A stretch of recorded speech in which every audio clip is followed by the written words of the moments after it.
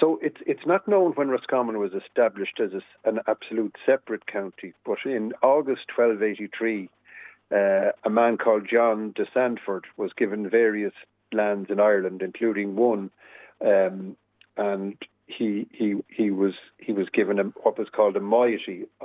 In other words, a knight. He was a knight, yes, and that would have obliged him to do suit to the King's County of Roscommon. So, in other words, he would be responsible for sending revenue from Roscommon. So, Roscommon was actually mentioned as a separate, distinct entity in 1283. Now, if the county existed before 1283, then you'd expect revenues from the area to be entered at the Exchequer under the Roscommon account.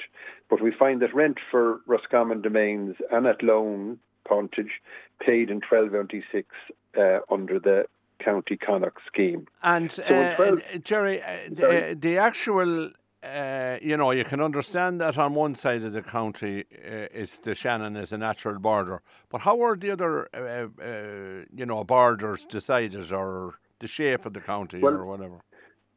They would have gone back to the 5 royal contrads that were there already. Okay. And these were kind of areas that had been divided up by the Irish before the arrival of the Anglo-Normans, such as... Because it's an unusual shape, Roscommon. It kind of sticks out there.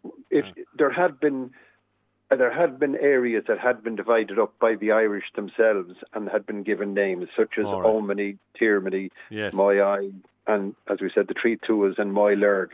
So their boundaries to the west would have been incorporated into the county of Roscommon, where the Shannon dispensed with the need to do anything on that side because it was a natural boundary or a natural border on the east side.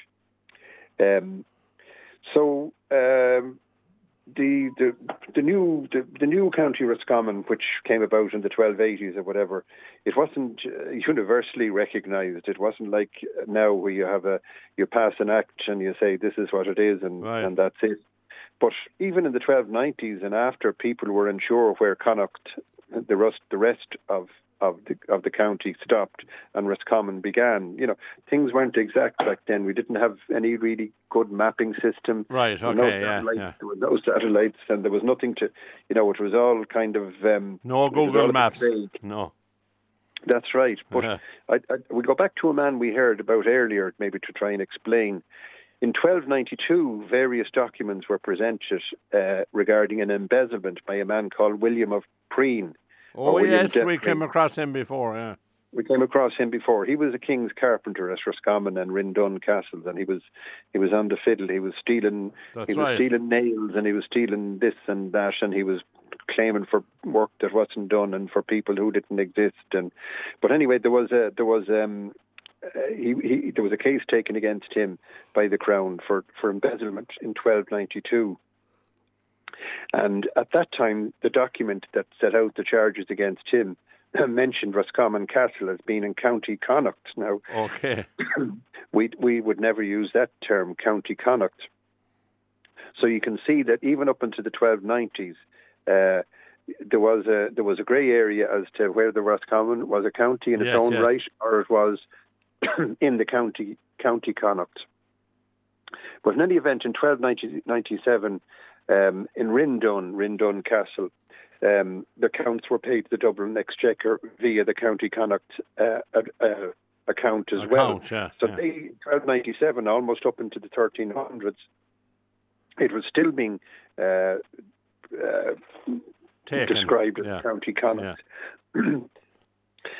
So the administration of County Roscommon was difficult at the best of times, mainly because of the power of the O'Connors.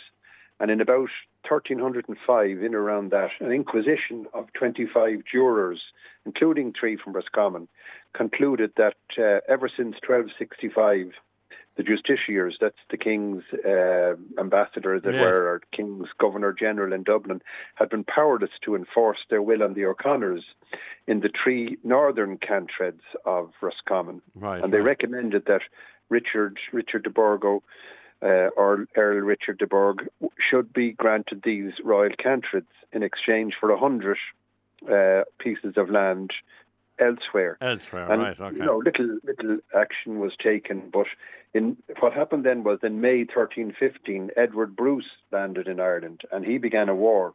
And that rocked the English colony and heralded the beginning of the end of the medieval county of Roscommon. Right.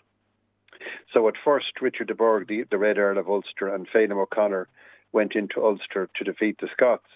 But when Rory O'Connor made alliance with Edward Bruce, it opened the door to civil war in Roscommon. Okay. And Richard de Burgh abandoned his Ulster possessions, and he headed for Roscommon to salvage something from the bitter O'Connor War. Right. So the war in Roscommon, it hit the English settlements hard, and defending the county was difficult. And in the ensuing turmoil, the county was run without a sheriff. There was nobody in charge until 1320. Right. So in addition to the O'Connell Civil War, the McDermotts of Moylurg and the O'Kellys of Omany, or we'd probably say Hymany, were also at war with each other. And there was very bad weather during that period, and there was also a famine, and that added to the trouble. Okay. So by 1318, the English government in Ireland recognised that the old county of Roscommon, as it was unmanageable. So in March 1318, the county it was reduced in size, and Cathal O'Connor, another O'Connor, he was granted full control of the 3 northern cantreds. Okay. Now, so after that, then County Roscommon grew increasingly marginalised, with a recognisable county structure became harder to see.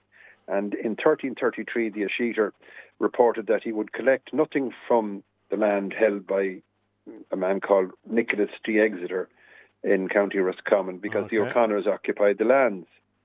And by 1335, there was no sub-Escheator. This was a collector of taxes operating in the county of Roscommon or Connacht. And in the 1340s, Roscommon and Rindoon castles had fallen to the Irish. Right. So it's likely that the royal county of Roscommon, royal because the king administered it, had seized about the same time. And County Connacht continued to exist in the government records in 1351, right. And much later in 1450, but no mention of County Roscommon. So if County Roscommon had a fully functioning structure at county and cantred level, it could have attracted other Gaelic families to give their loyalty to the new county. But with the general decline of English power in Ireland and the growth of O'Connor authority, it wouldn't have survived that. So that was the medieval county of Roscommon, and it lasted, relatively short period of time from up to about 1450. Right. From the 1300s, we can see that it was made up originally of the 5 cantreds, and they were hard to administer. So that the medieval county of Roscommon ceased then, and after that, then efforts were put in place to consolidate in later years, and the shape of the county as we know it as Roscommon took shape.